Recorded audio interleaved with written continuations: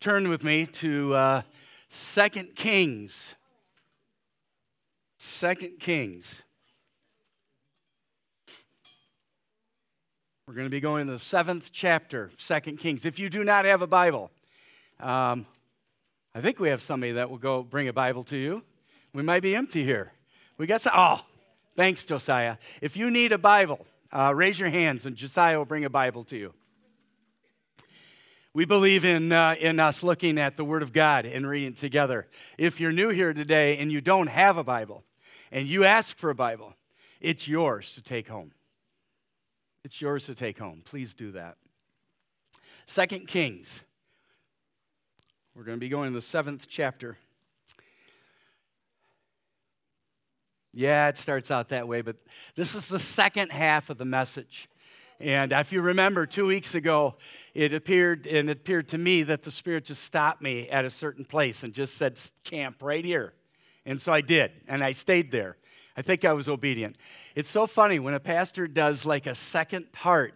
I think sometimes people think to themselves, oh, well, then that next message will be easier because he's already prepared for it.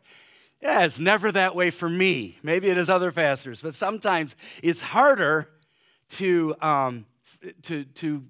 camp again in an area because what may have happened is that the pastor needed a little more work in his heart before he could bring it forward. And I think that is with this one. So I've been talking about the subject, and then one day. And it's the whole idea of the fact that life can be going along, and it feels like death.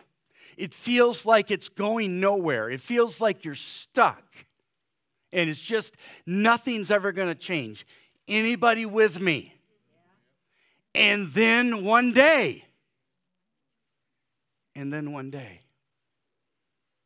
I challenged you last time, will you walk with me through this experience that's in 2 Kings? It started in chapter 6 and it goes through chapter 7. Will you walk through me with this and look at it through the lens of your own life? Because if we're honest with each other, there are things in our life that feel like they're never going to change. Is that right? Right?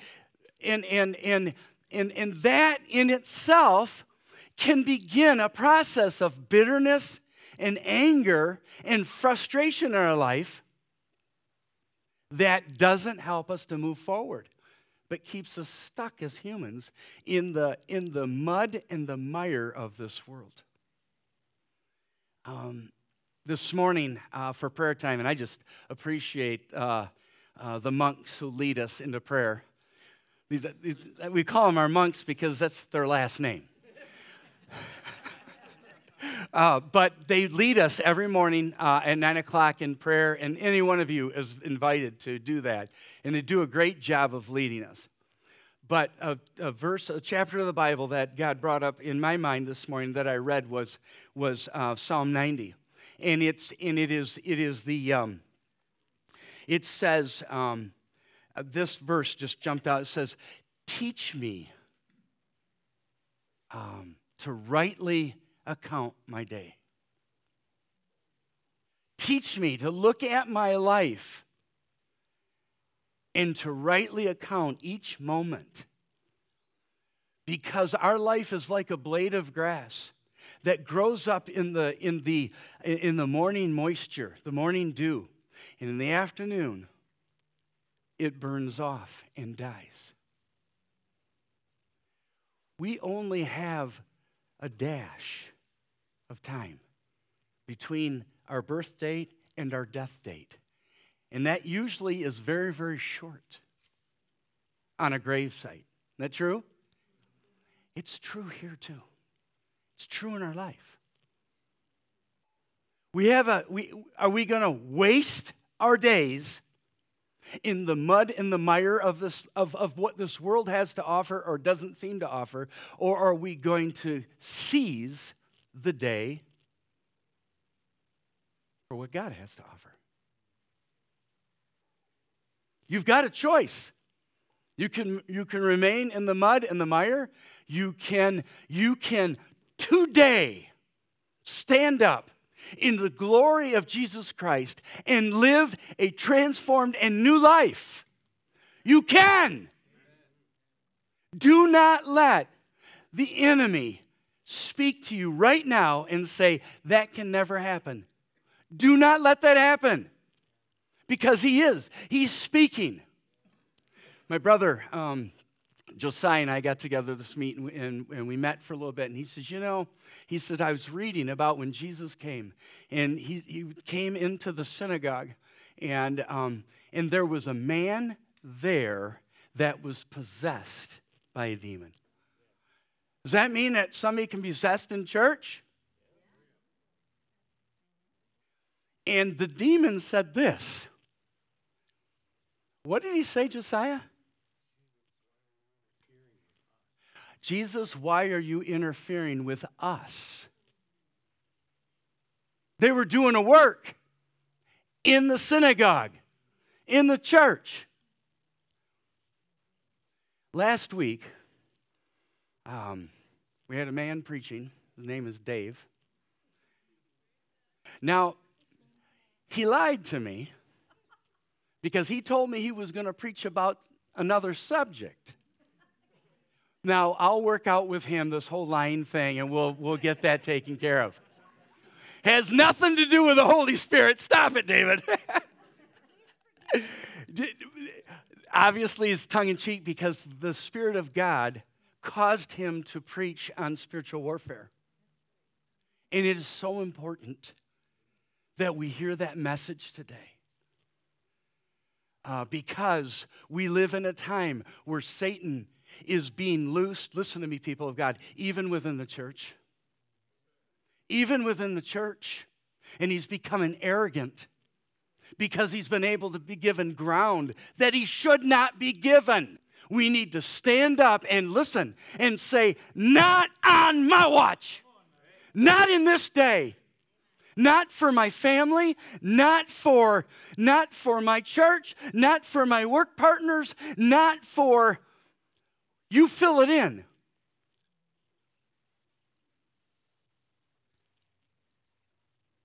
And so how does this, listen to me, where does this come from? Israel was God's chosen people. And they had sinned against God by not listening to him. And they had sinned against him, and so God, as he has done in the past, brought up an enemy to lay siege against them. And this is in Kings, okay? So all of that before was no charge. It just came to my heart that I need to say it. So this is actually my message today. Praise you, Jesus. And they had laid siege for years to the point that it had gotten so bad that a donkey's head was selling for 90 days of wage. And a cup full of seed for 7-8 days. It was so bad. The king, if you remember, was walking out on the wall, and he and a woman said to him, "Help me." And he says, "If the Lord's not going to help you, how can I help you? Is there food in the vats? Is there wine in the coffer? No, I have nothing to do. I have nothing to help you with." He says, "What's the problem?" She said, "The lady that I live with and I decided that we would eat my son yesterday so we could survive, and today we would eat her son. But today I've come to her and said, let's kill your son and boil him, and she's hidden him from me." The king tore his clothes. And just like all of us, I heard this morning something, I think it was from Clarice, that we all need a scapegoat. Is that?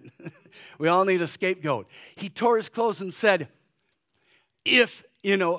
far be it from me that if Elisha doesn't lose his head today. And if you remember, Elisha, of course, being moved by the Holy Spirit, knew he was coming, so he barred the door. And then he comes, and as the king is angry, and as he's making this, he says this in chapter 7. He says, hear the word of the Lord. This is what the Lord says. About this time tomorrow, a seah of finest flour will sell for a shekel, and 2 seahs of barley for a shekel at the gate of Samaria.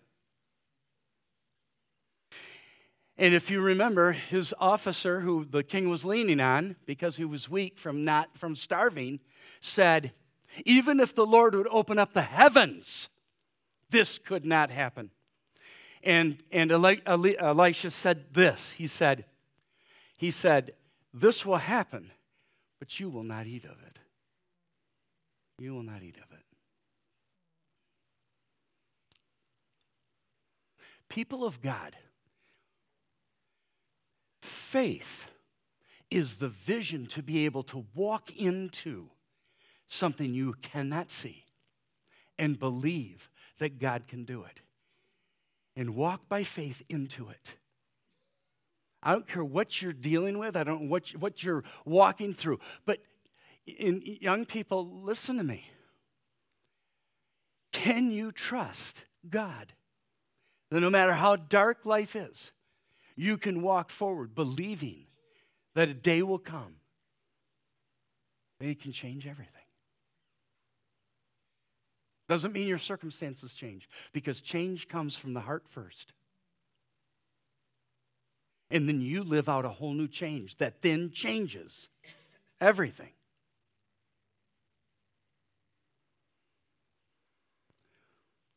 And then the story brings us to the most unlikely people. And if you remember last time, I kind of anointed you all to be lepers. Why is that important? Because a leper is one who realizes in those days it was like it's like cancer when it's terminal today. When you hear the word terminal, that's what leprosy was like. When they heard they had leprosy, it was terminal for them. So they knew that their body was dying. They also, when you came down with that, it was catchy. And so when that diagnosis came down, you were cast out of the city and you had to go live. You could not come within 4 meters of anybody else. And so you lived outside the city. Don't forget that. Somebody tell me where Jesus was crucified. Never forget that. That is so significant, because some of us have felt like we've been outsiders our whole life. And Jesus looks at you in the face right now and says, so was I. I created the world, but the world did not know me. And I'm an outsider. And I was crucified outside because I get it, and I'm dying for you. Don't ever forget that. Don't ever forget that. And so these lepers, and they come and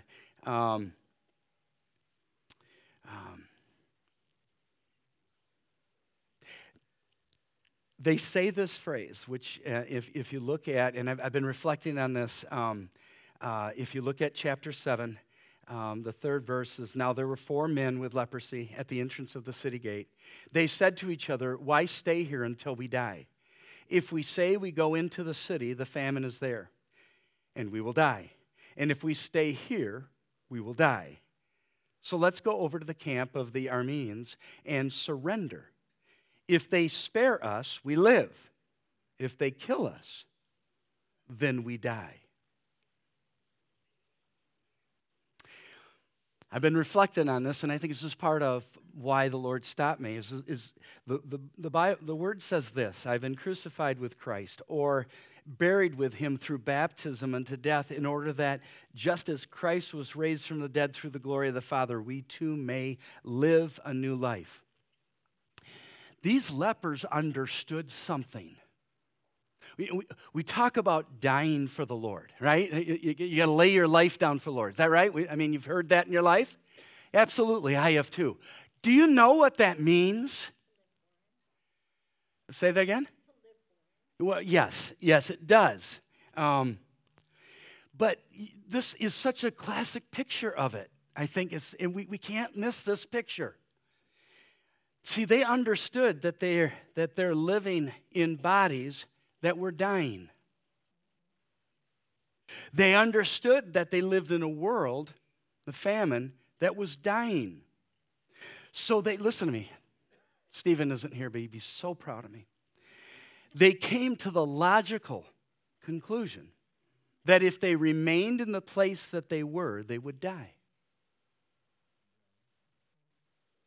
If they go out of their world and walk into the unknown world, the world of the enemy, they might live and they might die. This is the same thing with true faith. True faith reveals the truth reality about our bodies being temporal tents. They're here but a few years and they're destined to perish.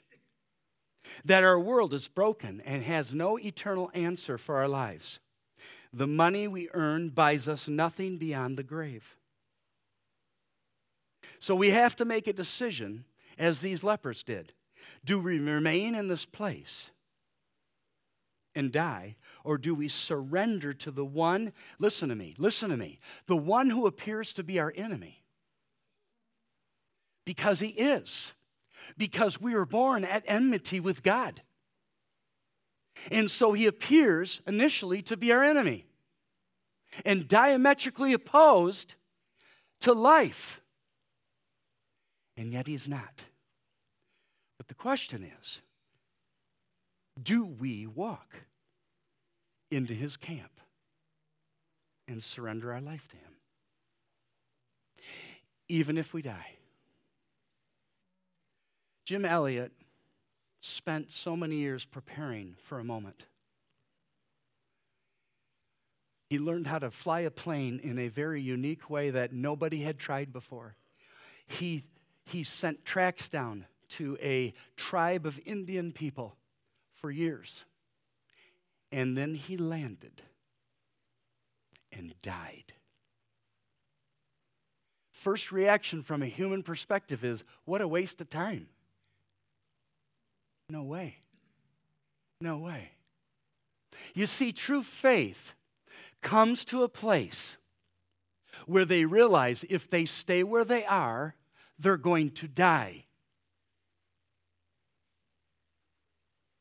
And if they give their life to Christ, they still may physically die.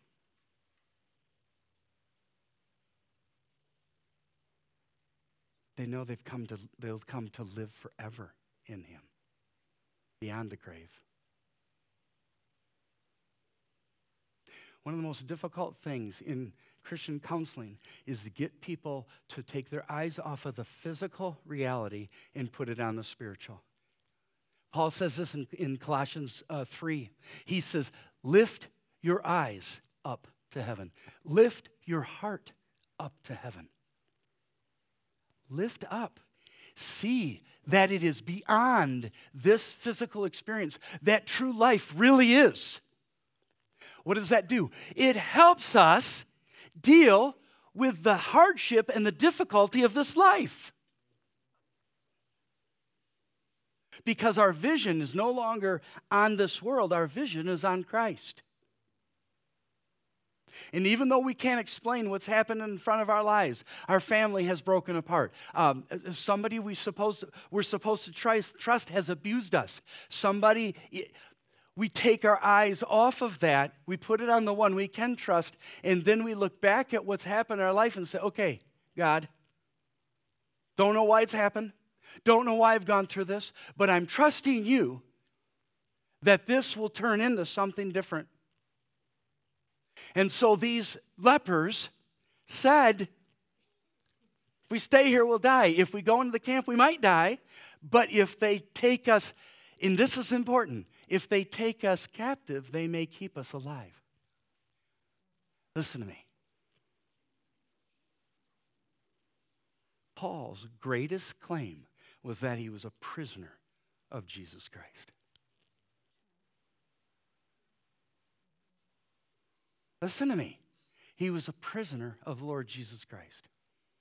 He was, in fact, the NIV has calmed it down to the point, calmed down slavery to the point of servant. But it actually, when you see him talk about servant, he really means I'm a slave. Doulos. I am a slave. I am a bond slave of Jesus Christ.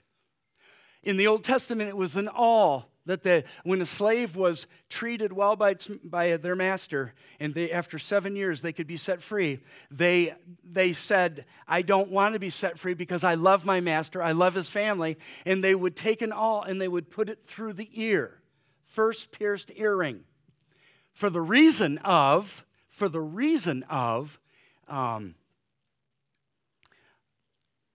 they were now willing slaves. You see, every one of us were born slaves. But faith brings us to come into a place where we become a willing slave to the true God. Meaning our life is not our own. And that's the interesting thing as we went on, these lepers, so they make the decision and they walk out to the camp of their enemy. And guess what? There's no one there. Because the night before, the Lord had caused a noise like a coming mighty army unto them, and they became so afraid that they ran away. Ah! Thousands, hundreds of thousands were boogieing.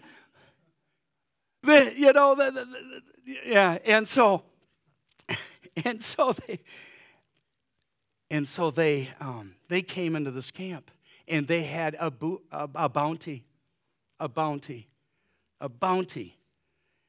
and they began to eat, and they began to enjoy it until they came to the place. In verse 9 where it says, then they said to each other, what we're doing is not right. This is a day of good news, and we're keeping it to ourselves. If you remember, I camped on that at the end, and I'm not going to go back there again. But I do want to I want to make a couple of comments. People of God, to sit on the good news of Jesus Christ and not to share it with other people is like a doctor who came up and has a cure for cancer and doesn't share it with anybody. It is a sin. I would say it again, it's a sin. It's a sin for you to go to work and to look at unbelievers and never to share with them the gospel of Jesus Christ. Because they're dying. You don't believe that, do you? They're dying. It's a sin. Paul said it this way. Actually, this is a theme throughout all Scripture. Josiah talks about themes. This is a theme throughout Scripture. The Israelites were called to be the light to the Gentiles, and they refused to do it. Jesus came and he said, "Do not be like a light on a city on a hill that has or a light on a hill that has a bucket over it. Shine the light of the gospel out." Paul said this, and I love this statement. He said, "I consider my life worth nothing to me. My only aim is to finish the race and complete the task the Lord Jesus has given me, the task of testifying to the good news of God's grace." It's our only task. It's our only task as a church. Now, don't look away from me, because it's the difference between a religious person and a person in relationship with God. And this is where one day becomes so important. Because, like the lepers, did you have that day of salvation? No. Did you have it? Did you have a time in which your life was transformed and changed for Jesus Christ? You're no longer living in a dead body and in a dead world. You're now living in a live body, in the live kingdom of Jesus Christ. That is your citizenship, and it changes everything. And you cannot not help but tell somebody. Do you have that? Now, don't mishear me. If you're here today and you're going, no, that's not me, I just have one word for you. Repent! God desireth that no wicked man die in his sin. He desireth that all repent of their sin. You're here because he wants you to repent. If you're not involved in it. If you're not sharing, you're hearing it. Don't sit there in your seat and go, oh, well, yeah, I'm a loser. There's no losers in Jesus Christ. There's only winners. And so we're gonna continue on. And so we get to verse 9, they said, but look at what they did. I thought it was really cool. It says in verse 10, so they went out and called out to the city gatekeepers and told them, we went into the Armenian camp and no one was there, not a sound of anyone, only tethered horses and donkeys and the tents left, just as they were. The gatekeepers shouted the news. It was reported to the palace. Now, I want you to think about this for a minute. I think that is so cool. And Peter talks about this in the 3rd chapter, the 15th verse. Right? I mean, okay. So, are we...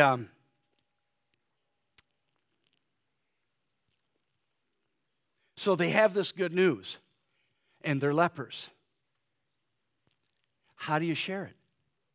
You can't go into the city. Well, you could run right in the city and say, here it is. But this is what Peter says. I think it's interesting. I think we all have to take this to heart.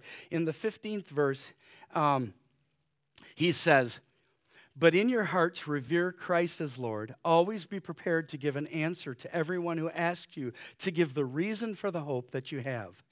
But do this with what? Gentleness and respect. Absolutely. Absolutely.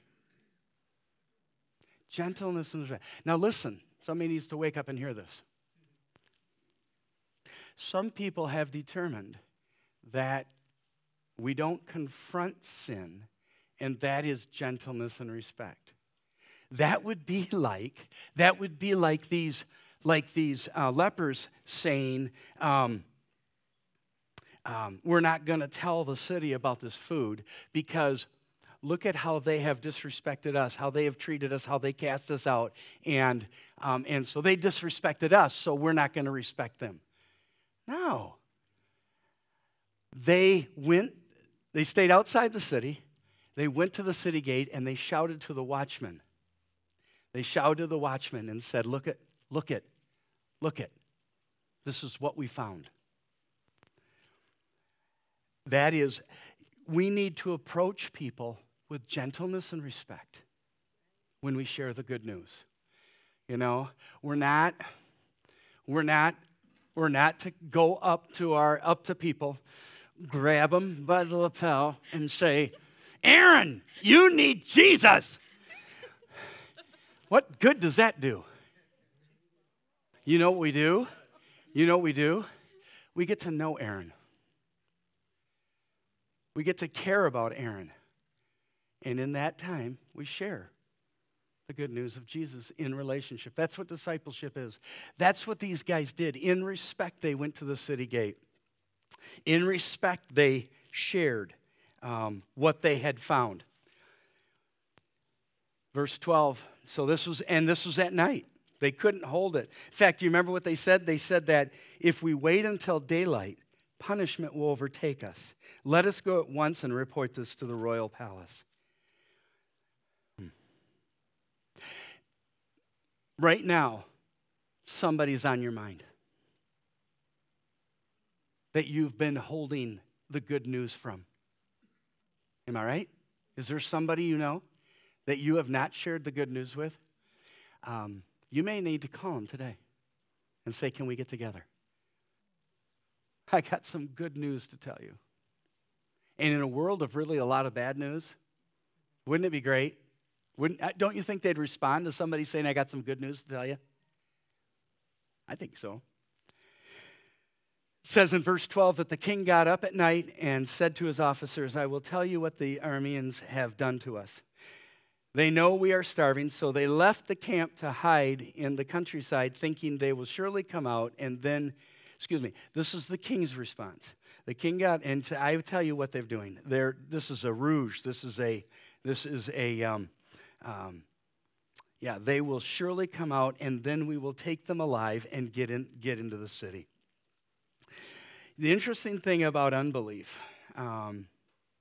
is that it never sees the hand of God on earth. 2 Corinthians 4:3-4 says this, even if our gospel is veiled, it is veiled to those who are perishing. The God of this age has blinded the minds of unbelievers so that they cannot see the light of the gospel that displays the glory of Christ, who is the image of God. Do you believe the glory of the Lord is being revealed on earth today? Absolutely. Absolutely. Jay comes to me almost every week and says, hey, I had some miracles this week. You don't have enough time to listen to them, but I had some miracles happen in my life this week. God is moving every day. God is working every day. Do we believe that? Yes. But unbelief cannot see it. Is in your heart right now belief, faith leading you to believe that God can even in one day change everything? Do you believe that? Or are you living in the deadness of impossibility? As the officer said, he said, even if he were to open up the heavens, he couldn't change my situation. I think this is an important point. Romans 1:16 says these words, I am not ashamed of the gospel, for it is the power of God to bring salvation to everyone who believes, first to the Jew and then to the Gentile. What does it mean to live in the power of the gospel? Exactly what we're talking about. It means that even when all hell breaks out on us in this earth, we still believe in the reality of heaven through Jesus Christ. We still believe that He's able. We still believe. Paul said, I am convinced that what I have given unto Him, He will hold on to until that day. No matter what happens in my life, He's holding me. Is He holding you today in your life? Because unbelief will not see that. The power of the gospel. And it continues to challenge us what we really believe. We have seen the power of the Holy Spirit overcome the impossible in our lives. And in one day, set us on a road to healing.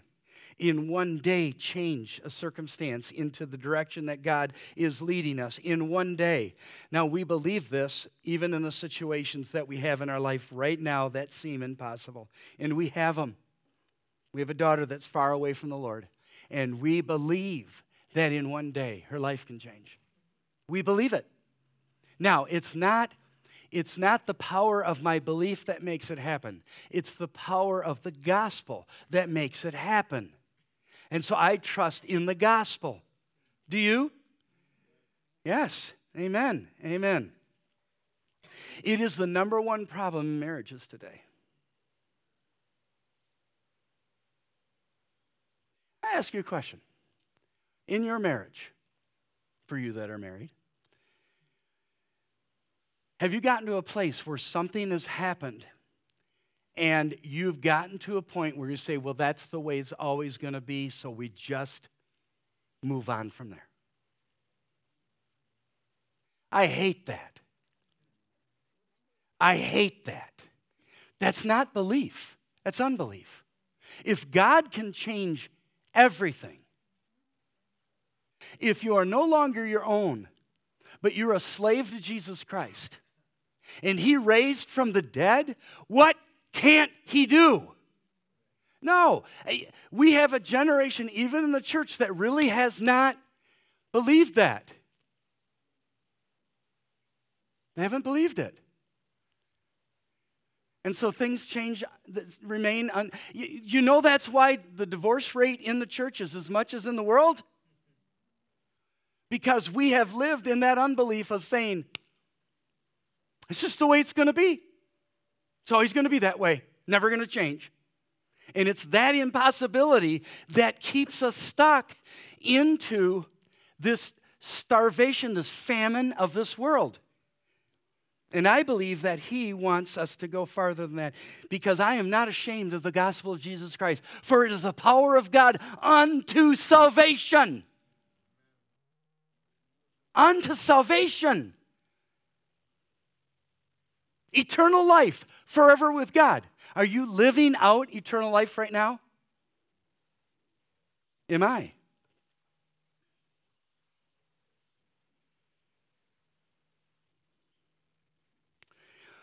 What if the king would have gone with his thought and said, this is a trap, and he stopped the people from going out and investigating? Anybody know what would have happened? What happens when you stop in the impossibility of what you have logically determined as this can never change?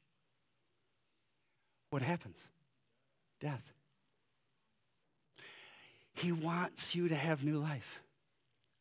But you have to walk into it. You have to go out. So look at what they did. So then one officer answered, I love this man. I wish I knew his name.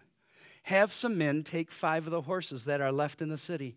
Their plight will be like all of the Israelites left here. Yes, they will only be like the Israelites who are doomed. So let's send them to find out what happened. Do you hear what he's saying? Same thing as faith, right? If we leave them here, they'll die.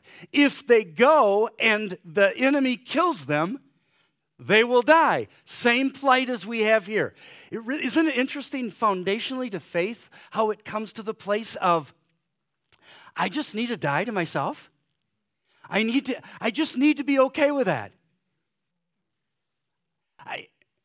Isn't it making sense to you? It is to me.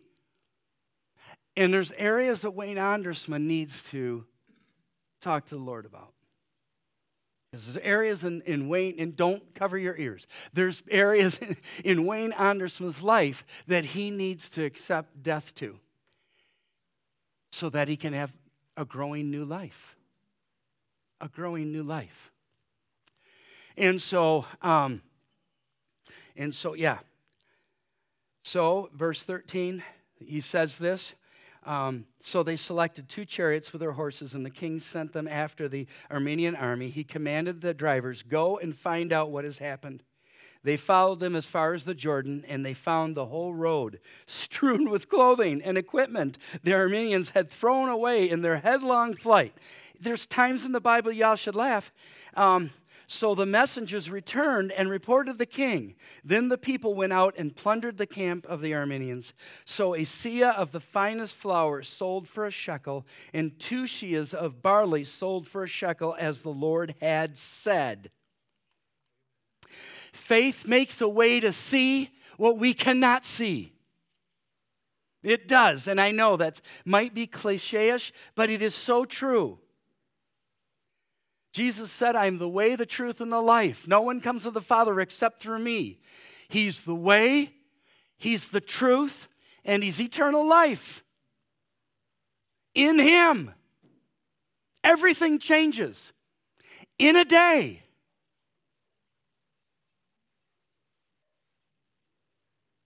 Now, I do have to clarify something, because there's some people that are saying something here that I hear, and it's this. Well, you know, I've been praying about something for a lot of years. And Pastor, you're saying that Jesus can change it in a day. What is a day like to Jesus? 1,000 years. Okay, now that's not like an excuse, but it's a reality. The thing is this. He's the determiner, correct? So if he wants to heal in a day, can he do it? If he determines that it's good for you to go through a period of time where that answer does not happen right away because he wants it to work on your heart, is that okay? Okay. So if a day is like 1,000 years and 1,000 years is like a day, it really comes down to the fact, do I truly have faith in Jesus Christ that he can change it in a day? Whether it's 1,000 years or not, does not matter. Because I can't stay, listen to me, I can't stay where I'm at. It's all death. I'm going to go into who presumably seems like my enemy's camp, believing I can find life. That Jesus truly is who he says he is. He's the way, the truth, and the life. No one comes to the Father except. Does that make sense to you? He's life. What's the song? It says, even though I think it's a 4-hymn song. It says, even though I die, I live. It's a mystery. Because you have to die to live. You never really live until you die. And it's true. And here it is. And these lepers who were outcasts led a nation who were living in unbelief to see that there could be life. Listen to me, you who think you are nothing. Listen to me, who think your life is worthless. God may have allowed you to go through your issue, whether it's with you had a bad family experience, whether you have a disease, because he wants to use that, if you'll follow him in faith, to lead others. It's called turning your mess into a ministry. It's the only reason I'm standing up in front of you. There's no other reason. And most of you know that. And so faith gives us sight. But I find it interesting as I end this chapter, it says, now the king had put the officer on his arm, he had put the officer on whose arm he leaned in charge of the gate, and the people trampled him in the gateway, and he died, just as the man of God had foretold when the king came down to his house. It happened as the man of God had said to the king, about this time tomorrow, a seah of finest flour will sell for a shekel, and 2 seahs of barley for a shekel at the gate of Samaria. The officer had said to the man of God, look, even if the Lord should open the floodgates of the heavens, could this happen? The man of God replied, you will see it with your own eyes, but you will not eat of it. And that's exactly what happened to him, for the people trampled him in the gateway, and he died. Do you believe God's word is true? Do you believe if you read it, that it will happen? That should scare some of us. Because we haven't been living that way. We've been living as though the Word of God is an option. It's a great idea. It's a great suggestion. It's true. It's true. If Joel Buchema loves Shelby, as a husband should love his wife, the Bible says that God will hear his prayers. If Joel Buchema does not love Shelby, as he should, God will not listen to his prayers. That's what the Bible says. That's convicted this man. I don't have to point at Joel. I can point at Wayne Ondersma. So, 1 Corinthians 10 says these words, these things happened to them as examples and were written down as warnings for us, on whom the culmination of the ages have come. If you're not in God's word, you're not seeing the warning signs in your own life. by what's happened in the past shows us what's going to happen in our future.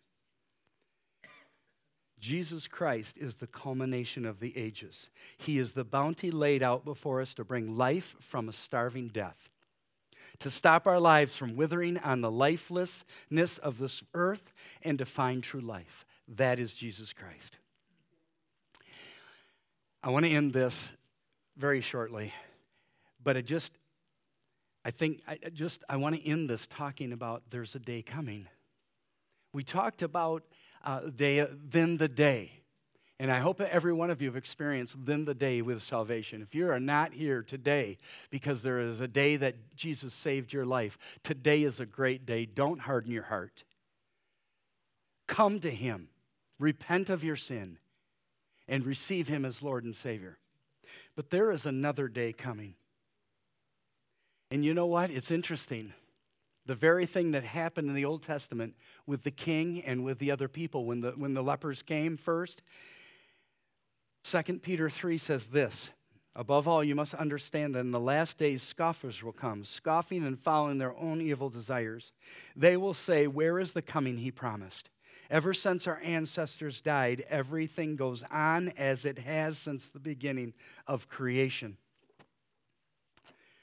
There is a day coming, people. There is a day coming in which the Lord is returning.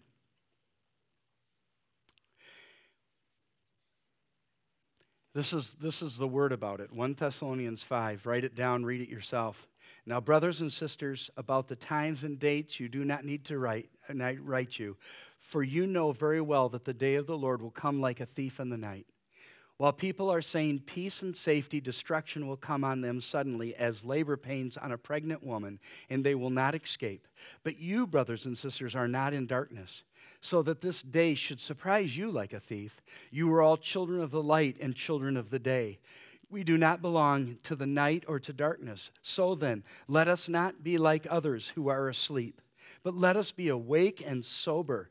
For those who sleep, sleep at night, and those who drink, get drunk at night. But since we belong to the day, let us be sober, putting on faith and love as a breastplate, and hope of salvation as a helmet. For God did not appoint us to suffer wrath, but to receive salvation through our Lord Jesus Christ. He died for us so that whether we are awake or asleep, we may live together with Him. Therefore, listen, encourage each other and build each other up, just as in fact you are doing. As I end this time together, there's been no time in history like the time that we're in right now. As we see Israel not only being attacked by the Hamas, but also being attacked around the world through demonstrations and through anti-Semitism and through all that's going on, we see the Word of God working out exactly as it had said. Now, I'm not going to tell you that I'm believing that this is exactly the end times. I don't know. I don't know where this is going on. All I'm saying is wake up. Wake up. What does that mean? Wake up means this. If you've not received Jesus, receive Him today. Wake up means that if you are a follower of Jesus Christ and you're living in sin, repent of it today. Wake up means that tell your neighbors. Tell everybody. Tell people about Jesus Christ because He's coming back. For some, the Boverhoffs experienced Him come back for a nephew. My friend here, Jerry, the Harpers, they experienced it in a niece. The day of the Lord is the day set aside if He's to take each one of us individually home. And the day of the Lord is when He comes back and returns to take His own home. It's short. It's not long. Stop it. Wake up. His word is exactly true. That's exactly why the evil one has been keeping you from reading it. I know from your background that you have some anxiety about Christianity and about religion. I get it. But wake up. Don't let that stop you. I know that you've experienced things that you have said to yourself, is this the kind of God that you are? That you would allow this in my life? I get it. It's painful. But wake up. Wake up. The Bible says that he is merciful and loving, slow to anger. He is a good God, even when good doesn't seem to be happening in your life. He is a good God. Trust him. Put your faith in him. Follow him. We got work to do.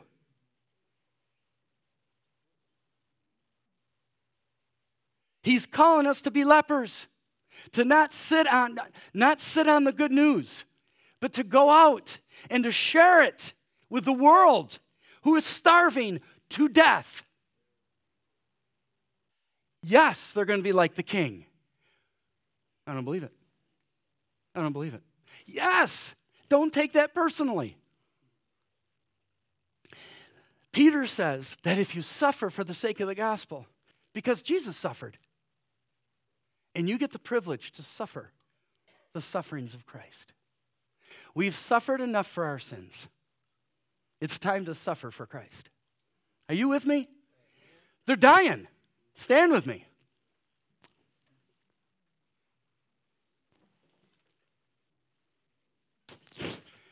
Now,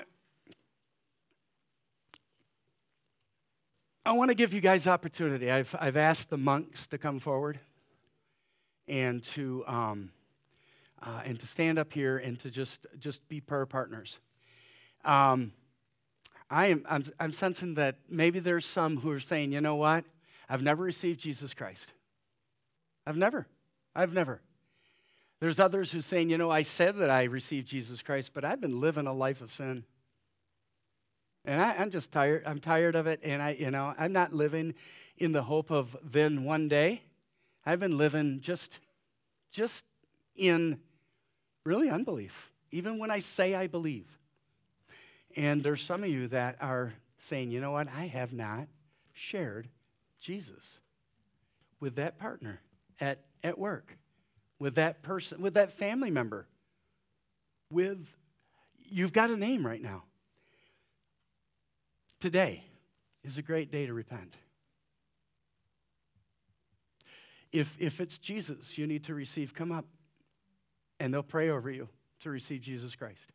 If it's that you've been living in unbelief for years, come up, repent of it. And if it's that God has placed a name of somebody on your heart that you've not shared Jesus with, repenting is the fact that now you're accountable to go and do it. Okay? Does that make sense to you all? Okay, let me pray. And then during the song, Mark and Mary will be up here with me. Please, come. Don't let, like the Israelites, don't let pride lead you. Don't let pride lead you. Let the Spirit lead you. And then one day, it all changed. Let that be today. Let's pray. Heavenly Father, I thank you for the privilege to stand before these people. In the past couple weeks, I have absolutely felt unworthy of this privilege.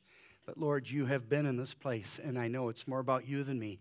And so, Lord, we just come as a family before you, and we thank you for loving us and for being here.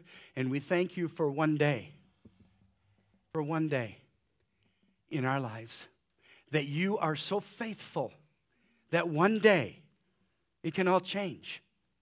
And so, Lord, I just pray a blessing over these people. I pray that, Lord, they will never forget this story, that they'll never forget the 4 lepers, that they will never forget a people that were living in unbelief for years under a siege.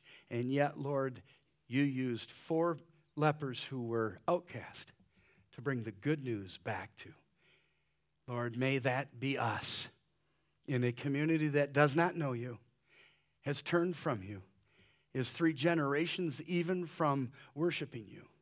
They so desperately need to hear a word from you. Let it come through me. let it come through us. In the name of Jesus I pray. And all God's people said, Amen.